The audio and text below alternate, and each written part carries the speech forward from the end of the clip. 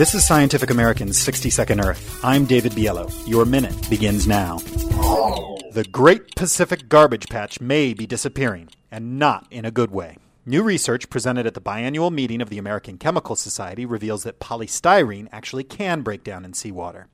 Polystyrene is probably better known as styrofoam, wads of which can be found on seashores and floating out to sea.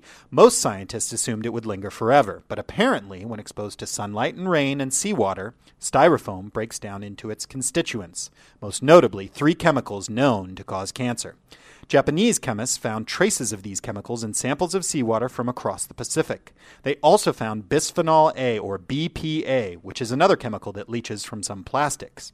BPA has been linked to human health impacts, such as heart disease, as well as developmental and reproductive disorders in animals.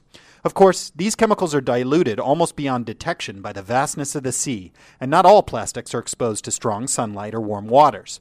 But it's clear that the millions of tons of plastic pollution building up in the world's oceans are up to no good. Your minute is up for Scientific American's 60-Second Earth. I'm David Biello. Thanks for listening.